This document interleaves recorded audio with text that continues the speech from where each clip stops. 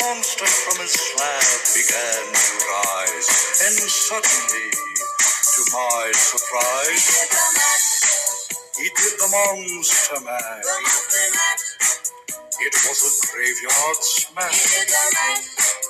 It caught on in a flash. He did the monster mash. He did the monster mash. It was a graveyard smash. It caught on in a flash. He did the monster mash. Welcome back to Real Voices of the Game. I'm Dave Dagostino, and I'm joined here by my co-host and star of this show, Kelley, Franco, Throop. This is episode 332 right now on the network, Real Voices of the Game. That was a little Halloween music. It's Halloween week here, October 30th today. We'll have this podcast out this afternoon for our audience. Great show today. We're going to cover some World Series action, a lot of managerial changes, front office changes that we're going to hit in our main segment. And then, of course, at the end, we're going to find out what KFT eats during the World Series. And this is a date in October with KFT, even though we are approaching November. So we'll continue with the show just in case there was any suspense out there to say that the title indicated we weren't. Once we get October, of course, we'll be pushing for next October for that special date with KFT. Before we bring Kelley on, just want to special thanks to our audience. 55,000 in climbing, grassroots MLB front offices, 74 countries. Thanks for pushing us hard to get us on the iHeartRadio podcast network. Very powerful, and we've held our own in our first month there and then some. Want to announce today a special treat for our audience today, and you're going to get a 20% discount if you use our discount code here. So I want you to look up Blackout Coffee. Blackout Coffee has connected with us. They enjoy what we're doing. Feel like there's a kind of a symbiosis between their mission and ours. So Blackout Coffee, if you go to their site, all Real Voices of the Game listeners, if you type in the code DAVID, all capital letters, DAVID, and the number 20 after that, you'll get a 20% discount on your total purchase the first time through. We will be putting out a special code affiliated with the show, so in perpetuity, you will be able to get a 15% discount on all sales that you deal with Blackout Coffee. Tremendous mission. Great tasting coffee. I'm drinking it right now myself. It's got all different flavors, especially the holiday flavors, but it's got your traditional kind of for the mild, the medium bold, and then the strong. I like the strong, and nothing in my coffee, just straight up black coffee. So with that, welcome back. Had a little hiatus. Kelley, I don't know if you want to share where you were at and kind of get the audience back up to speed where you visited, if that's not too intrusive. Not at all, Dave. It's great to be back. My playoff picks were so bad that I actually had to leave the country for 2 weeks and go to Italy. I couldn't show my face around here. You got extradited, huh? Yep. That's all right. It happens to the best of us. Yeah, I don't think many people had Arizona going to the World Series, and I don't think anybody had Texas. I mean, Texas had a nosedive late in the season. They were leading their division. They were going to get a bye in the first round, and then they went from that to being the underdog in the wild card game. And I don't think they played a home game from like mid-September through now, other than the times that they were mandated in the playoffs. And what a great story with those two teams, especially Arizona being, I think they've got, if not the lowest, one of the 3 to 4 lowest budgets in the league. They're both great stories. And one thing I've learned about both of these teams, Dave, is they both really believed in themselves. And they knew they were underdogs, but they didn't care. They didn't give it any brain space. They were like, we're good enough, and we're going to go play our game. Yeah, that's such as baseball. I like the two managers as well. They're doing things in the playoffs that we don't see a lot in the regular season, bunting guys over. That's how Texas beat Philly. I mean, a lot of egoless at bats, moving guys over, hitting behind runners, bunting guys. Where Philly, I think, at times did that, but it was really, they were kind of swinging from their rear ends. Pardon the baseball pun there. But both those teams combined for over 200 losses just a couple years ago. Yeah, they've come a long way. I love the way the D-backs play. They have been doing sacrifice bunts. I really enjoyed seeing that. Evan Longoria had a sac bunt in game 2. And I think there were maybe 2 or 3 bunts in that game and 1 in game 1. It's nice to watch. And they're good on the bases. They have good fundamentals. And, of course, the Texas offense is just off the charts. Yeah. Corey Seager has really emerged. He's always been on that budding star, and he's in front of a grand stage right now. He's justifying that big salary that Texas paid in the offseason for him. Did you stay up for that whole game one, Dave? Yeah, I was very glad to see that there's no ghost runners in the playoffs. Yes. That looks a little too much like gym class for me. Yeah, the Twitterverse was rejoicing. Nobody likes the Ghost Runner. Oh, I check that. The players I've heard like the Ghost Runner, but the fans don't like it. And it was beautiful to see an extra innings game one World Series game with no Ghost Runner. And I stayed up, although I have to confess, I did doze off a couple times on the couch because it went pretty late. And that may have something to do with the food that I ate that night, but we'll cover that at the end. Yeah, we don't want to skip ahead. We'll go right from the top of the first through the main section to the last part. But anybody catch your eye from either team that you've enjoyed watching, you hadn't got to watch all year and kind of just surprised? I know Seager's been a star among stars. Seager has been great, and Adolis Garcia has had homers in 5 straight postseason games. That's ridiculous. And on the D-back side, I've truly enjoyed watching their pitchers because the truth is that at the beginning, I knew they had Zach Allen. Everyone knew they had Zach Allen, but I didn't know a whole lot about Kelley, and their bullpen, game one aside, that didn't go well for their bullpen, but their bullpen has been really good in the postseason. And the only guy whose name I knew until a couple of weeks ago was Paul Sewald, the closer, because I knew they had gotten him from the Mariners at the closing deadline. And they got this other guy, Ginkle, who's been amazing. Their pitching's been positively lovely, but this Kelley has really caught my eye. His performance in game 2 was tremendous. Yeah, he's been a workhorse all playoffs. And I'm in the same boat as you are, where I knew of him, but not enough to get excited about, saying, hey, Kelley's taking him out tonight. This is a must watch. And now it is. I tuned in for him during his first start in the playoffs. He does not want to come out. I think he threw 7. He came back in the divisional round before that, for the NL championship round, and they had to take him out of game 7. I guess that must have been in the plans before. And boy, he put up a stink. He did not want to come out after that 4 1/3. He didn't want to come out. That was game 6, I think. Game 6. And yet, Lavulo pulled him out after 5 innings, and there was a little bit of a row in the dugout. And that's what I like to see, because I respect the manager. I think that was his plan, so that's fine. He took him out. But you want to see a pitcher fighting to be in there. Yeah, I think so. And I saw that where he went to go, whether shake his hand or whatever, and Kelley refused to, and even kind of smacked it away a little bit. And when they asked, obviously the media is right inside the dugout. We saw it as people sitting on our couches, and I liked his response. He was very. He said that some decisions are made beforehand and they're outside of my hands. So he was very clear that decision wasn't coming from him, so to speak. Yes, that's an excellent point.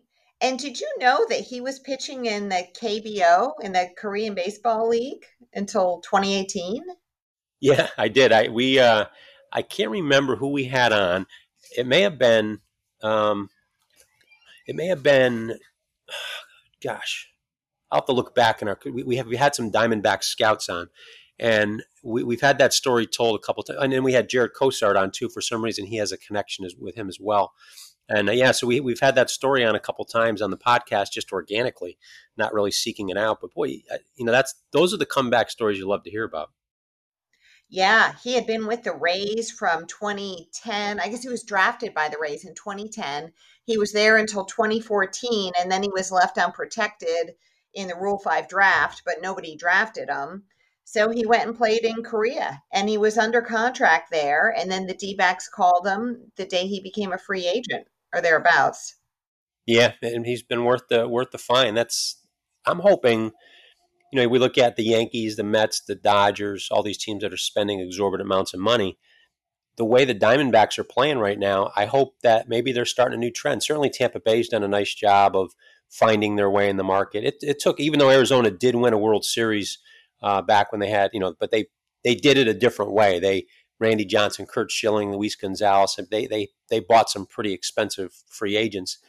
They're doing it a different way now. They're doing it with their own homegrown talent for the most part, and they're doing it at a very low price. And maybe they're playing. I hate to say old fashioned baseball because it makes it seem like they're playing baseball. And I hope they're starting a new trend because it's a monkey see, monkey do world out there in sports. Baseball has changed so much over the last 20 years, hasn't it? Because when Billy Beane started to do his whole sabermetrics thing, there was, in a way, probably an edge to it because he was a guy who was trying to figure out how to find undervalued players and develop a new way of doing it. But then everybody started doing it. And I think we're ready for a climate where people find a new way to develop and seek out undervalued players. And I'm hoping that new way is an old school, good old scouting way. Yeah, and I love the kid Carroll. He's going to be rookie of the year this year for the NL. Plays a couple different outfield positions for him, but boy, he can fly. Puts the bat on the ball, moves the ball around. He's even bunted a few times to move guys over. And then on the other side, we talk about a different way of scouting. Evan Carter, who is starting left fielder for Texas, rookie as well. They brought him up at the end. When we did some research on him, he was nowhere to be found in any Baseball America top 500. He wasn't even ranked in his state of Tennessee. Didn't do travel baseball. Didn't do any of those prerequisites. I'm doing air quotes on an audio-only show that people try to make these young kids believe they have to do. And he was found the old-fashioned way through what we would call a local bird dog scout who wasn't affiliated anymore with the organization, but called Texas, former minor leaguer, happened to be coaching the kid. I said, this is a kid you need to come see. And they went down and saw him under the radar a couple times and drafted him. And here he is in the big leagues, 2.5 years later. I love that story. And he's another guy whose name we didn't really know. He came up at the end of the season when they expanded rosters, and he's never left. He's like a bad house guest. Who can hit and run. We'll keep those. We'll rename them if they can hit and run. So you'll be tuned in, obviously for Game 3 right now. Who are you? Knowing what you said that you had a rough selection process here with who was going to end up in the World Series, but I don't think you're alone globally. Who do you see winning out here in the World Series? Oh, that's tough. I mean, honestly, it's a guess more than anything at this point. Both of these teams are so qualified and a little bit unpredictable. So I don't know who to give the edge to, but tonight we have Scherzer, who everyone knows his name, versus Brandon Pfaadt. And I talked about Brandon Pfaadt on our last podcast when I was talking about D-backs pitchers to watch. But so at least I knew of him, but I was mispronouncing his name. I think I called him Brandon Pfaadt. So it just goes to show how these D-backs guys are, especially for us East Coasters, we just didn't get to watch them a lot and get to know them. So I'm looking forward to seeing him pitch. Well, you're excused with the mispronunciation. I do that to you 2 out of every 3 shows. So, and I know each other, so we'll excuse you on that. I think tonight the Rangers are going to have the bullpen ready for Scherzer. At least when he pitched in the LCS, he didn't last too many innings. I can't remember what it was, maybe 3 or 4. Maybe you remember. Yeah, he had 2. Well, his first outing was rough. His second one was a little bit better, but someone had asked us in one of our other shows what we thought about that, and I like the fact that they started him in those games because he's trying to work the rust off, and I'm hoping he has. It'd be nice to see the old Max Scherzer go in a World Series game on national TV. Well, not only that, but if these pitchers can go deep tonight, it's really going to matter for tomorrow night because the Game 4 pitchers are still TBD. I checked this morning. So they could be kind of a bullpen / opener / patchwork kind of game. So if either Scherzer or Pfaadt can go deep tonight, it's really going to help out their team tomorrow. Yeah, and I'm wondering if they're being coy or if they, like you said, maybe it could be a bullpen game for both groups if they don't have a starter because they are somewhat thin with the rotations. But I who I've loved in the playoffs, and I hate to kind of jab Yankee fans with this, but Jordan Montgomery to me has really emerged as an ace. Oh yeah, and it's killing Yankee fans. Yeah, and he's big, strong guy, lefty, of course. I mean, that goes well in Yankee Stadium. But he's been throwing early strikes. He's been locating his fastball, and he's been going deep into games. And if that's not a frontline starter in Major League Baseball, I don't know what is. And I don't know how. I guess we all missed it a little bit, but they had him hidden in that third, fourth spot.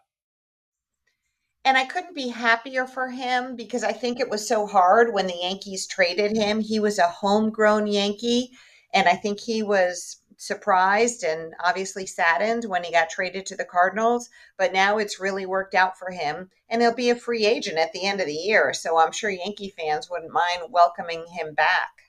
Yeah, and I was going to ask you if you knew what his status was. I thought I read that, but I also read that he would love to go back to New York, which would be a great move for the Yankees. I'm sure they picked up some talent for him, and now if they get him back, they double dipped in sort of way to give a little Seinfeld reference. Right. And speaking of New Yorkers who have gone elsewhere and played well, Tommy Pham has been playing really well in the World Series. He's an ex-Met. Yeah, he came out strong against the Mets' work ethic this year. Was very vocal about it. Even named players, and he had a nice run with St. Louis. He had some medical issues, I think, with his eyes, and he's got all the tools. But he came out about work ethic, and I didn't know which side to take. And our resident Hall of Famer Kevin Kernan, had some insight into it, and he really defended Pham in that regard, which was the total opposite of what I saw out there in the media, where everybody was coming after him. And he was right. I watched Pham a little bit more closely. He's a tremendous player. He showed well in the playoffs and certainly fits in with that team. I heard an interview with Mark Canha, who was on the Mets, and he was traded, I think, to the Cubs. Yeah, former A's. And yeah, he was asked about it, and he said, you know what? Tommy Pham is such a hard worker that it doesn't surprise me that he would say that. And Canha was praising Tommy Pham. He was saying the guy just works so hard that it doesn't surprise me that he looks around and says, you know what, these guys need to work harder too. Yeah. Now, when he was in his prime before he had the eye issues, he was a legit 20-20 guy. And when 20-20 was good, now you got to be 40-40 with the shortened bases and the juice ball. But he was an up-and-coming prospect with St. Louis, and he just never caught. And then they found that medical condition he had, which gave him, obviously, eyesight in baseball is fairly significant. So he's looks like he's fixed it. But I just got a note in that looks like, and I don't know if this has been released yet, but maybe we're releasing it on the show here. Rangers Andrew Haney tonight. Oh, and then okay. Diamondback, or not tonight, I'm sorry. Tomorrow. Yeah, tomorrow. Huh. And then Diamondbacks look like they're going to go bullpen. Interesting. But we could be wrong here. I'm just I shot it out as we started talking about it, and that's what you get back in the moment. So for Wright, phenomenal. If I'm wrong, it won't be the first time today, I'm sure. So it won't be the last. So so that top of the first. Any more in our top segment? That we covered quite a bit. I think we covered a lot. I was going to just say one last thing about Tommy Pham. I thought this was nice. In Saturday's game, he had he was 4 for 4, and he had a chance to become the first player in World Series history to have a 5 for 5 game. He had another at bat coming up, but instead he asked the manager to let Jace Peterson pinch hit for him, because it was a blowout at this point. Yeah. So Jace Peterson could get his first World Series at bat.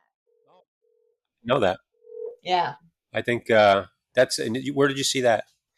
It might have been in The Athletic. I was looking over so many different articles this morning. Yeah. I can't remember where I saw it.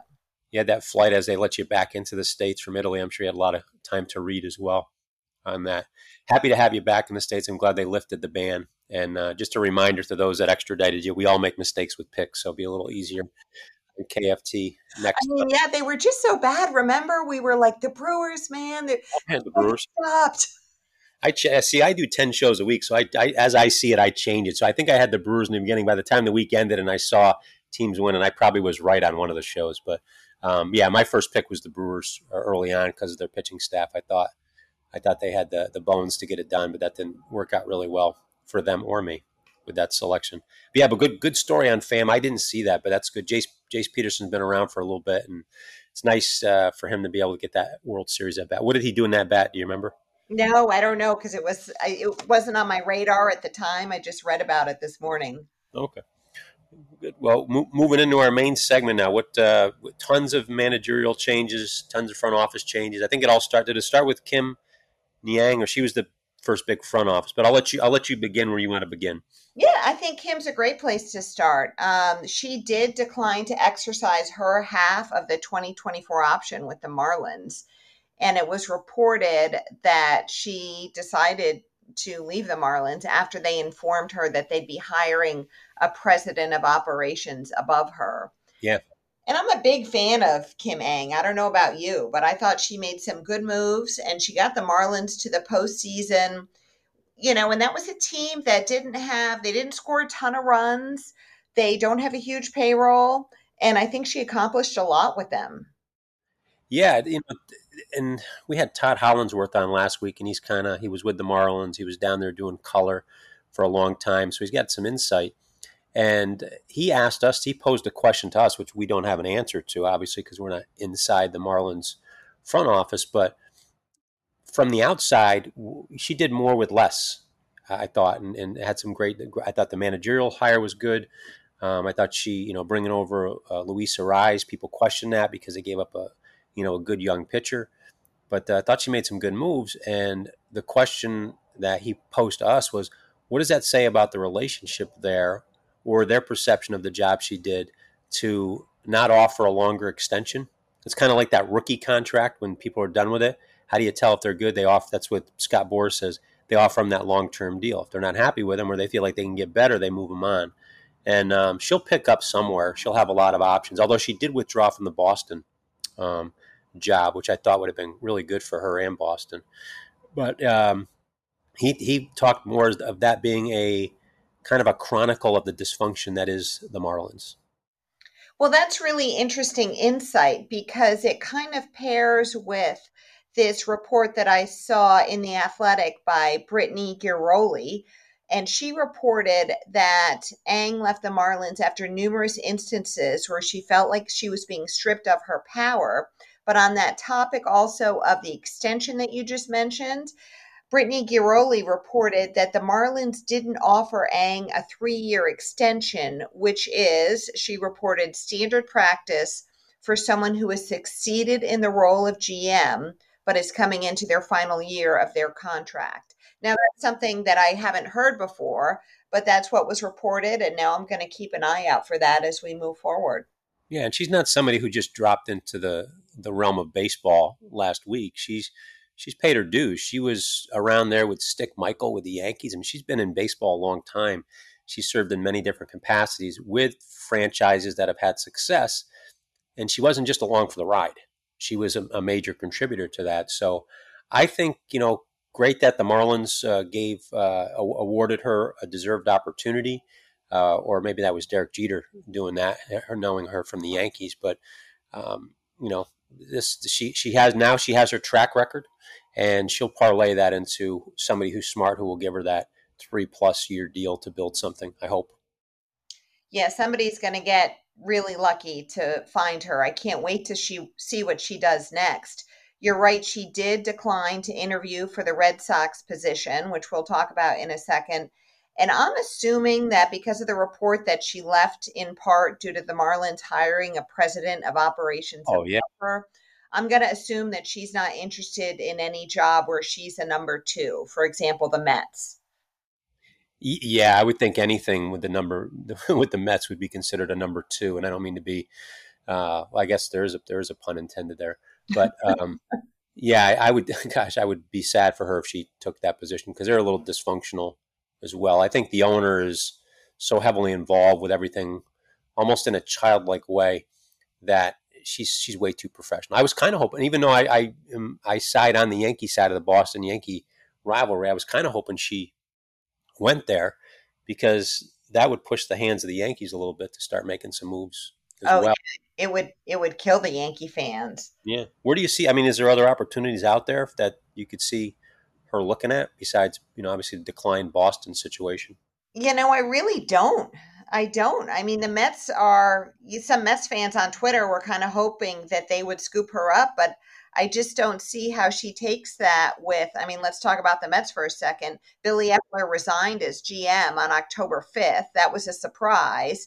it was revealed that he was being investigated by MLB for alleged misuse of the IL. And that was just a few days after the Mets officially announced with great fanfare the world's worst kept secret, which was that they had hired David Stearns to be president of baseball ops. So there's something going on there, and it's going to be a really interesting thing to follow in the offseason. Yeah, and Epler's tenure, I don't know him personally. I don't like to. I've never sat in that position before, so it's hard for me to judge. But if you look at his track record of managers that he's fired Mike Scioscia, he's fired Joe Madden, he's fired Buck Showalter. That's a Hall of Fame list right there of managers that didn't work out under his, I guess whatever his title was over them, GM, vice president. So that's a pretty dubious honor that he's been bestowed upon himself. Indeed, indeed. So it'll be interesting to see where the Mets front office goes this offseason. But you also mentioned that Kim Ng declined to interview with the Red Sox, and maybe that's because they also have a kind of a history of their presidents of baseball operations not lasting for particularly long. And they've had some good ones. I mean, they had Dave Dombrowski there. He was a good GM, or they call it president of baseball ops up there. But Yeah. and Heim Bloom, he got canned after he, as far as I can see, he did exactly what ownership wanted him to do. Yeah, I've never been sad that the Red Sox were bad until they got this bad right now. And he was the scapegoat into it, but he bought into that when he took the job, Hein Bloom. As far as being the mouthpiece for ownership, and I guess that's the way of the world now with them, that they want someone who's just going to do what they're told instead of think and challenge. Yeah, he'll be remembered for trading Mookie Betts to the Dodgers, and he did build up the farm system. Yeah.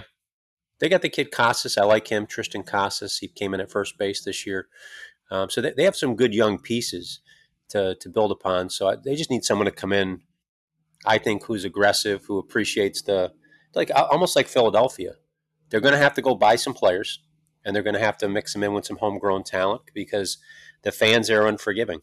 They just they want to win. They want to win now. They want it all. They want that farm system too. So it's a tough job. I like that. I thought about Nashville for her too. I don't know if you've heard the Nashville Stars are they're making major traction as to becoming a part of MLB, which I'm mixed about. I think it's a great city. I love the push there. In fact, Dave Dombrowski was the GM consultant prior to him taking the Phillies job. But Dave Stewart's heavily involved with them. His wife, Lonnie Murray, who's a player agent, she's been strong in that push to get a team out there. And it may be just the right organization to hire her, give her a couple years to build, to grow, to plan. And then maybe that's her next gig. Who knows? But someone smart's got to hire her. Create a position, someone who's got some sort of confidence in their skills and abilities to say, here's someone who can make us better, at least keep me in check as a GM or a vice president or whatever they're called now, and just bring her on board. It's too smart to just be out there. Agreed. And Don Mattingly is also involved in those Nashville Stars, and the baseball winter meetings are down in Nashville this year. So it could be that Nashville's about to have its baseball moment. Yeah, I think they will eventually. The hard part for me is the talent is so spread with Major League Baseball right now, and they've reduced the minor league system. So it's not like they've got a stable of ponies waiting. They reduced the draft, so it's not like they can engage more young talent to keep them there. And they're letting go all these veteran guys that would gladly go down in the minor league systems to help develop talent. So I don't quite get the business decisions made by MLB. Again, I haven't been in the commissioner's chair ever, so I don't know if I have a right to question and engage. But in terms of business, I know no other business that has reduced their entry point with the intention to grow. It just doesn't make any sense to me. So I guess it's got to make sense to somebody because that's what they're doing. Yes, it is indeed, because it's going to be Nashville and definitely one other expansion franchise in the next few years. Yeah, they'll have to come in with a pair. So some of these other openings now. What you had some managerial thoughts on some of the skipper openings here. What are you seeing? What are you hearing? What do you like? Well, I wanted to ask you first, though. Do you remember Craig Breslow? He's going to be the new GM of the Red Sox. He used to be a relief pitcher. Oh, nice. Yeah, I did. I had that down on the list, but I didn't know if it was finalized, confirmed. So Craig Breslow is the new GM. Interesting hire. Yeah, he's a Connecticut guy. He's from New Haven and he's a Yale graduate. And he got his degree in molecular biophysics or something like that. But he did also pitch, so he's not just a quant or anything like that. He was senior VP of pitching for the Cubs. So, and he used to be a Red Sox. So maybe he can enhance their pitching and continue to build up their farm system. Yeah, he sounds like he must have been part of that uh, managerial Theo Epstein farm system that's kind of taken over different organizations now. So, well, wait and see there. See how that goes with him. There was one other GM thing I wanted to ask you about because I thought it was so weird.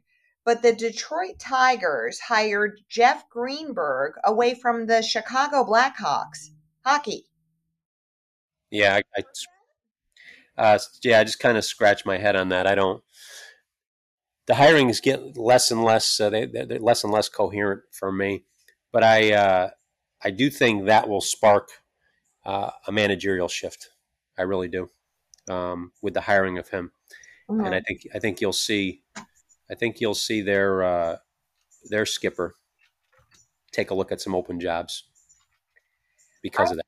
don't recall having seen a GM jump sports like that.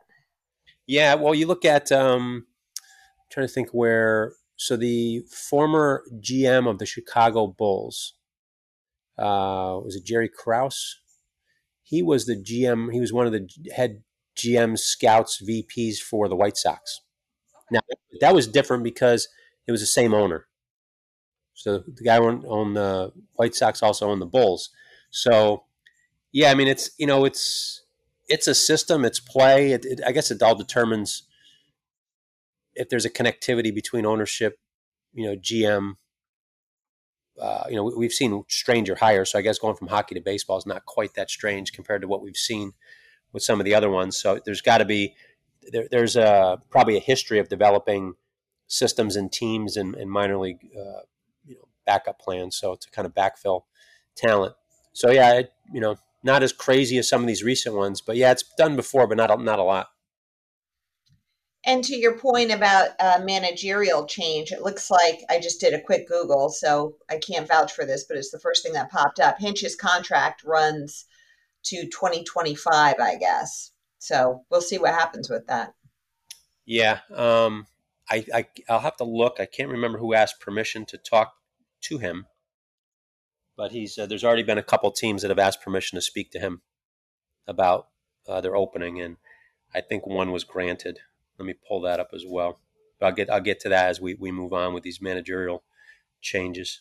Yeah, sure. The Giants, they've moved quickly. They fired Gabe Kapler, and we had talked about that situation on the last pod. There was some dissension, to be sure, coming out of that clubhouse. And the Giants hired Bob Melvin, who is, I mean, he's a good baseball man. He's a three-time manager of the year, and he is from Menlo Park in the San Francisco area. So this is a dream job for him, I read.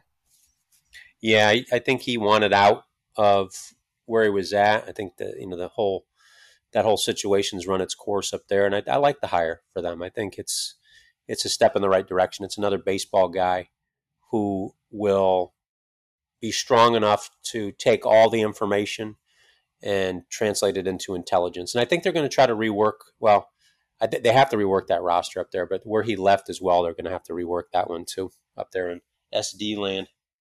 Yes, they are. They've got some work to do there. And the Giants, I thought it was interesting. They also extended their president of baseball ops, Farhan Zaidi, through 2026. So I think they're going for portraying some stability there. So we'll see how that works out.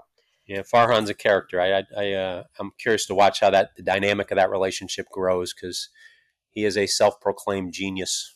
So we'll see how genius he is if he starts listening to some of those baseball people up that way. But you mentioned the Padres. Yeah, I guess the word was that AJ Preller, their GM, and Bob Melvin did not get along. That's how it was reported. So Preller now will need to make his fifth managerial hire. That's a lot of managerial hires.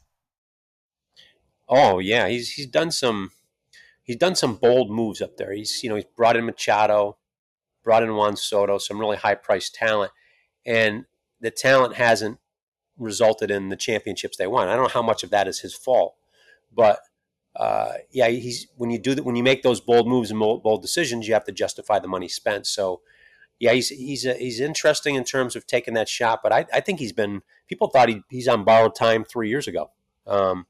With his spot up there. So I heard Soto is a move that he's looking to do. The Yankees have been in the newspapers a ton, so he can dump some salary and maybe bring in 3 to 4 players to fill the salary spot of one, which would give them more better talent, I guess.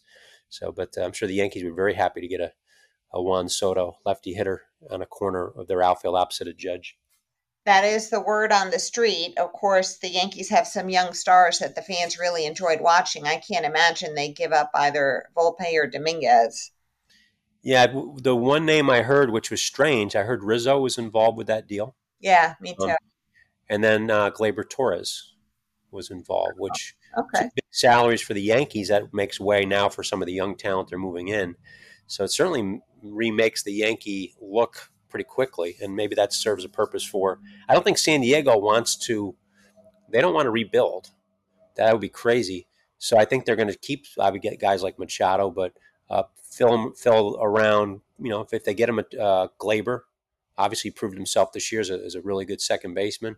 You got Rizzo, who's they love him no matter where he plays. He's got to stay healthy this year and produce. But yeah, it'll be interesting to see what they do. But I think the managerial shift from San Diego to San Francisco was good on many fronts. All that you've mentioned. And San Diego is looking internally. I guess one choice is Ryan Flaherty, who was the bench coach last year, and he gets along with Preller. And he was the interim manager when Melvin had a medical issue in June of 2022. But he's only 37 years old. He'd be the youngest manager in the majors. Oh wow, yeah, they keep. I'm all for that as long as I don't. There's big debate with when the Giants did their interview process. I don't care how old you are, what your color is, what your religion is, what gender you are. I get more concerned is that person ready for the job? And I think the managerial job, it's so ill defined nowadays. It's not like it had been in the past, where some skippers, like we're seeing these guys in the playoffs, they have a lot more control than let's say others. And it all depends where the power shift is in an organization. And if San Diego goes that route, they're probably looking for somebody who's going to be okay with them making the lineups out in the front office and making substitution decisions based on analytics and be more of a facilitator than a captain. Well, it's so interesting that you bring that up because I feel that way too. What kind of manager you want and what the job description is of the manager is so dependent on what kind of front office you have. And I look, for example, at the Astros right now, and Dusty Baker is retiring and he leaves a huge legacy. I watched him when I was a kid play for the Dodgers, and then he retired as a player, and now he's retiring as a manager. So I guess I'm officially old. But he was old school. So I was kind of wondering what direction the Astros were going to go in. Are they going to stay old school or are they going to go a little more analytical school? What do you think? Well, we had one of their candidates on our show, Joe Espada. He was a guest on our show earlier on. Right. He's their bench coach. Yep. So his name's been brought up. Craig Counsell's another name that they have asked. Everybody's asking to interview him. And then the name that I think would be a great hire for them if they went in that direction, it's already been asked permission to speak to him, was Brad Osmus. Yep. Um, Former Astro and former Tigers and Angels manager. yeah, to me, that's a great. I like that potential fit. Now, Dusty on his way out. Yeah, so Dusty on his way out made the comment that he was retiring, and I wish I had the quote in front of me, but it was to the effect of, "I know an awful lot about baseball, a lot more than guys who never played." So that was kind of a parting shot. I think maybe there was some interference, or he had to fight too hard to keep people out of his lineup card and substitutions. And if you see the way he signed his contracts, we go back to Kim's comment about the 3-year deal. Dusty refused to sign anything more than a 1-year deal each year. And again, he's a little bit older. But I think that said a lot about, the working relationship he had with Houston, where he was doing them a favor to start because they had a problem, and it never quite got to where he wanted it to be in terms of his control of, again, what we believed in the traditional manager's role should be. He was the perfect manager for the time and place when the Astros really needed him. That's a really good point you make. After the cheating scandal, they brought him in, and he was the guy. Yeah, they craved old school. You see him in the dugout, he's got a toothpick, and that's about it. There's no iPad, there's no big manual, there's no anything like that. So he stuck his chest out in front of the scandal. He created standards there, and he held everybody accountable. And they played a good brand of baseball in Houston, and they've been consistent. They've been the most consistent team record-wise, even prior to the scandal in Major League Baseball, probably for the last, 8 or 9 years, maybe a decade. You mentioned Craig Counsell. He's got a full dance card, huh? Everybody loves him. We chatted about the Brewers. We were both fans of the Brewers coming in. He's got a great story now. He was I think he spent maybe a decade in the minors before he finally got his shot at the age of 30. And I believe he was a Marlin when he came up. Lefty hitter, odd stance, real high hands, second baseman, but a baseball player and a guy that people respected out there. He did well with Milwaukee. They had a great pitching staff. A lot of position players that aren't catchers. That's the thing they tend to struggle with, is managing the staff correctly. And he obviously has a good relationship with his coaches through and through. So our own Jim Rooney was a part of that organization for a long time, pitching coordinator and whatnot. So I like Counsell's demeanor. Again, a lot of that, we talk about the line of sight, owner to GM to skipper, probably to star player. If that's in line, things work out well. But I'm curious as to why he's leaving. It's not. I thought he was leaving to stop managing, take a break. But he's leaving to take a break from Milwaukee, it looks like. Well, he could still re-sign with the Brewers. So the options, as I see them now, are Astros, Guardians, Mets, or re-signing with the Brewers. I mean, it's no secret that David Stearns of the Mets really, has worked with Counsell before and is a big fan, and they have permission to interview with him. So they're coveting Craig Counsell, but other teams are too. And he was 16 years as an infielder. Apparently he connects well with the players. He was on that championship Marlins team in 97. Yeah. And then he was in the Brewers front office before he was the manager. He's a shrewd and smart guy. So what's not to like? Yeah, and he's had results. He's won. They're always in contention. I'm a fan of his as well. The Mets, I want the Mets to be good. Kind of like I want Boston to be good. I'm not a Mets. I don't root for the Mets. Don't root for Boston. I'm not sure if I really root for anybody. But I just don't. I hate to see somebody who's had a great tenure just have it soured by a bad system. And the Mets, to me, when the new owner took over back and he came out, ready to buy. It was exciting to a degree, but he became the center of attention. But I did notice with his new hire, if I don't know if you caught this, but he would come on like he was a fanboy, always with the hat on, the Mets hat, and spouting. His very first interview with their new president, GM, he didn't have a hat on, and he talked a little differently. And I don't know if that was part of the, hey, let's build a whole different persona here, less fan, more, you're a CEO. This is not a toy. This is a business. So I don't know what kind of influence. If that's the influence, then Counsell, I wish him the best there. I think he'll do well. But I just don't. The fact that Buck Showalter didn't work out there is, to me, is frightening, because he's my gold standard for managers. Right, he was let go after being manager of the year in 2022, And I think he's going to land somewhere. I'm wondering if it might be over with the Angels or maybe with the Guardians.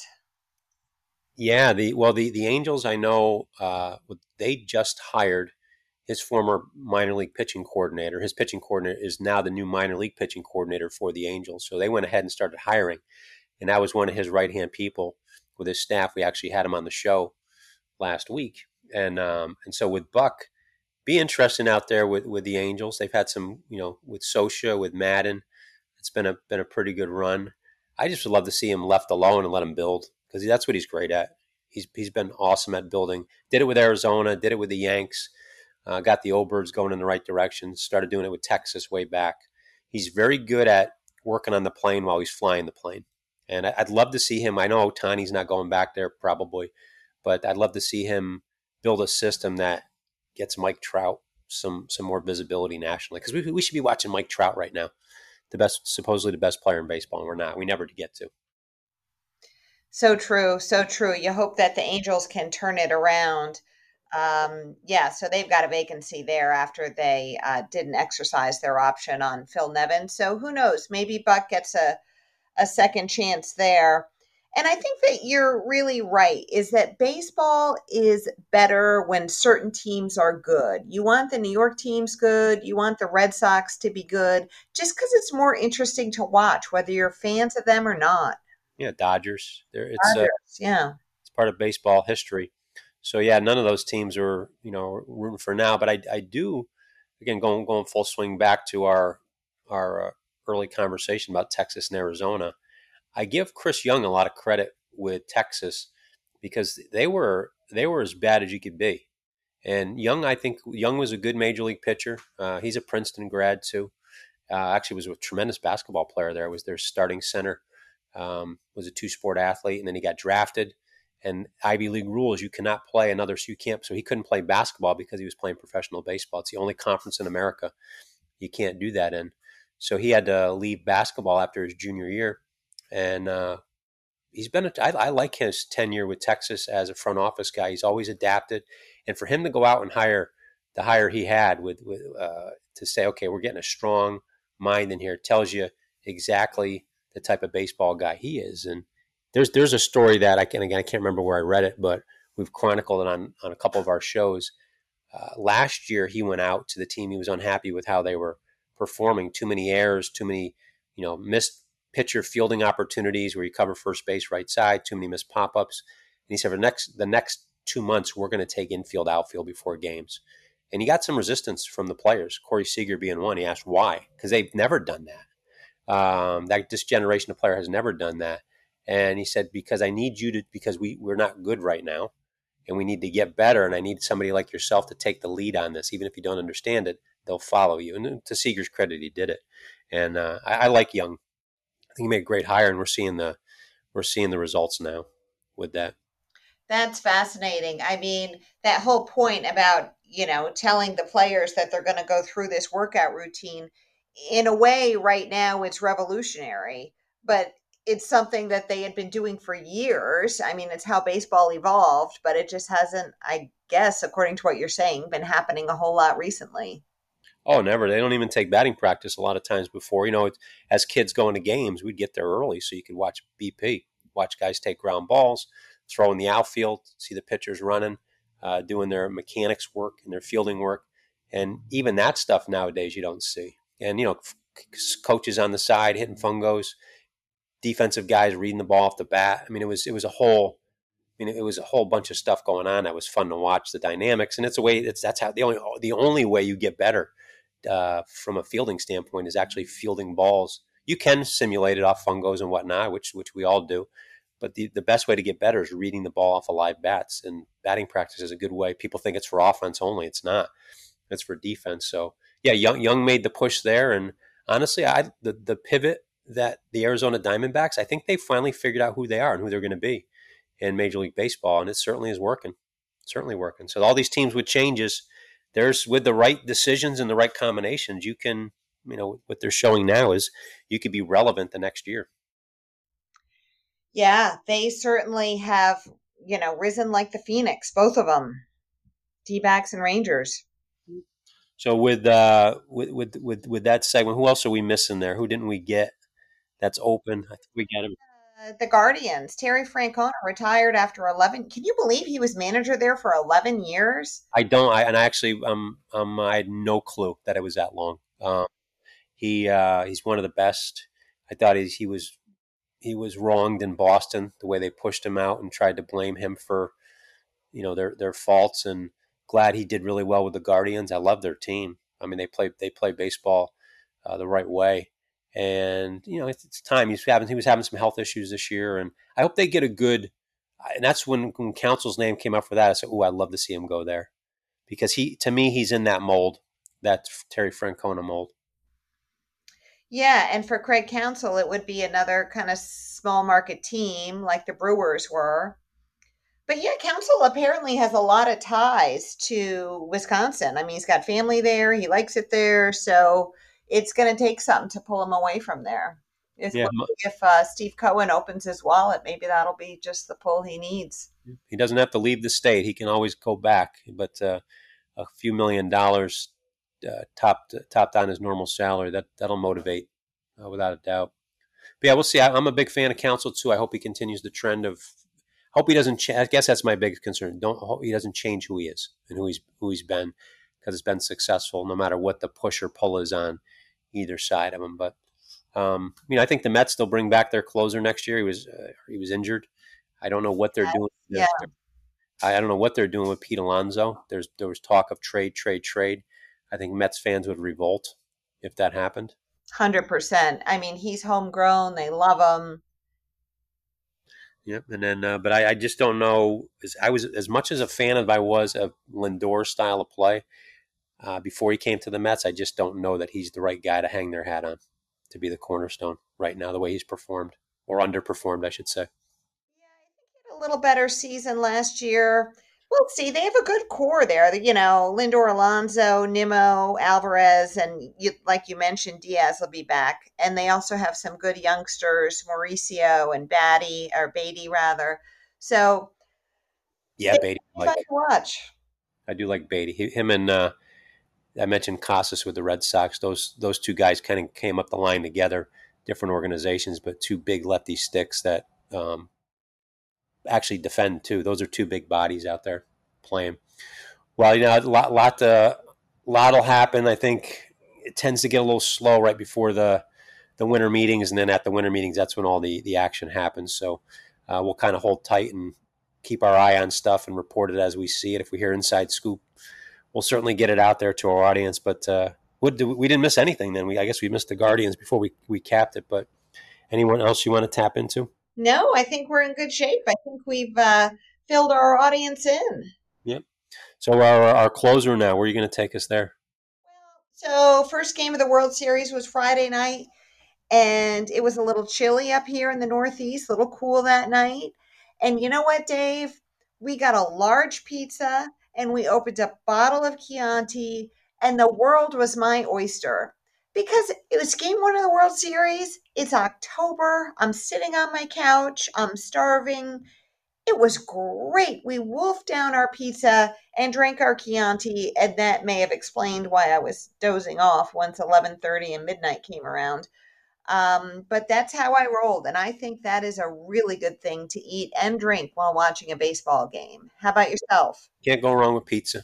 Can't go wrong. Are you a meat guy on your pizza or a veggie guy? We get a little bit of everything. We got different with 4 children, myself and my wife. We've got all different kinds of tastes, so we try to spread it around. And I don't discriminate with my choice. I'll try a little bit of everybody. So we got our daughter she's a big veggie. Our boys and our youngest daughter heavy on the meat. My wife's a little bit healthier with her choices. So with me, I don't make any selections. I just kind of poach off everybody else. Yeah, that's a good way to go. Pizza is one of these foods that's always good. Like even a bad pizza isn't bad because it's still pizza, so it's good. Oh yeah, no, we've got some great choices around here. You don't think South Carolina as a great place for Italian food, but we've got some tremendous choices down here to get that pizza. So, but no, it sounds like a good one. I'm glad we got the episode in while it was still October, so the title, the audience still got to have one more date in October with KFT before we move into November. Now, are you getting the November weather up there already? It really started today. Well, we had a warm couple of days over the weekend, but we had a big change in the weather yesterday and today. Rainy, cool, the leaves are on the ground, and I like it. I'm ready for it. I'm ready for that cool weather cooking. And also bourbon. I'm a big bourbon fan, Dave, and it just tastes better in the cold weather. No, well, you're educating me. I'll have to inquire more as we go on. I'm a little bit novice with my with that side of my world. I like beer. I'll do wine. Haven't not big on the bourbon, even though I did spend some time in Kentucky. Put it in. I've had bourbon in my chocolate before, and I've had the bourbon wine. I don't know if you've ever had that bourbon infused wine, but the bourbon straight is tough for me. So I give you a lot of credit there. Tougher than I am. But I've heard that too. The cold weather is a good time to drink bourbon in, and we don't get that down here. Everyone's complaining because it's going to be like 68 down here tomorrow. So that's cold. Oh my goodness gracious, really? Well, I've heard that's how it is down south. Everyone puts on their minks when it's 50 degrees. Without question.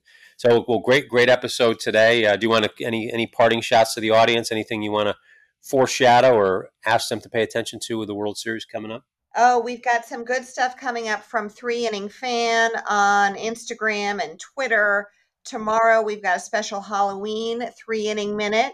And because I won't talk to you again until after Veterans Day, which is going to be observed on November 10th this year, there's going to be a special Veterans Day video that'll come down that day honoring the ball players who fought in World Wars One, World War II, and the Korean War.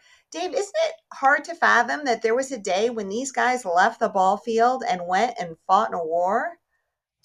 Yeah, it interrupted a lot of great careers. Ted Williams being No, one.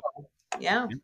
And I posted something on Ted Williams, kind of doing a little bit of the same thing with our site as we lead up to Veterans Day. But when Ted Williams hit over 400, he hit 409 that year, I believe.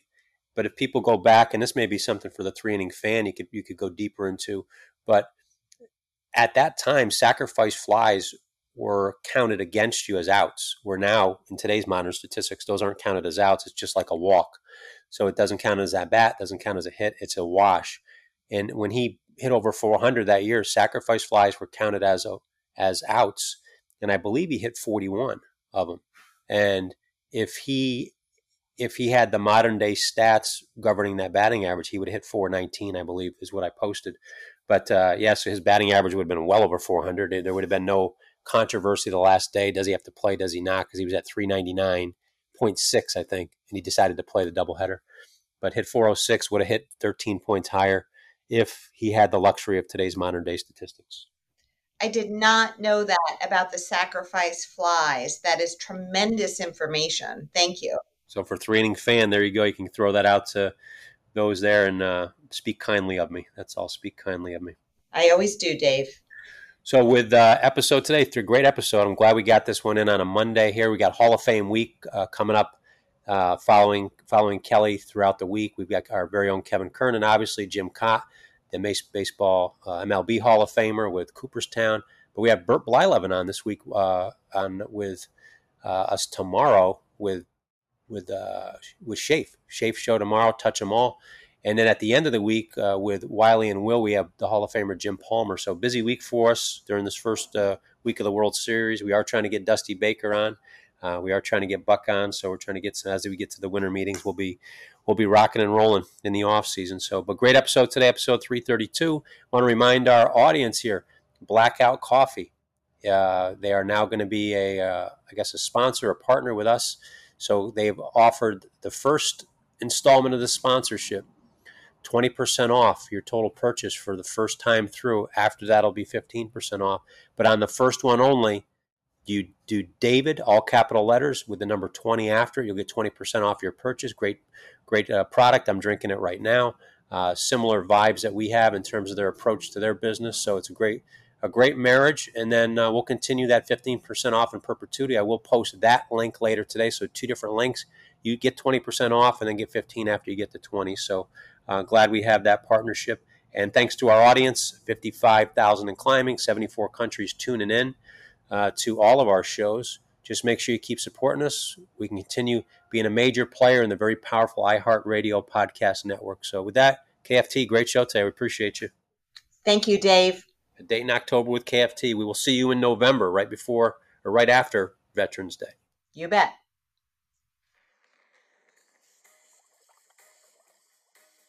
I was working in the lab late one night when my eyes beheld an eerie sight.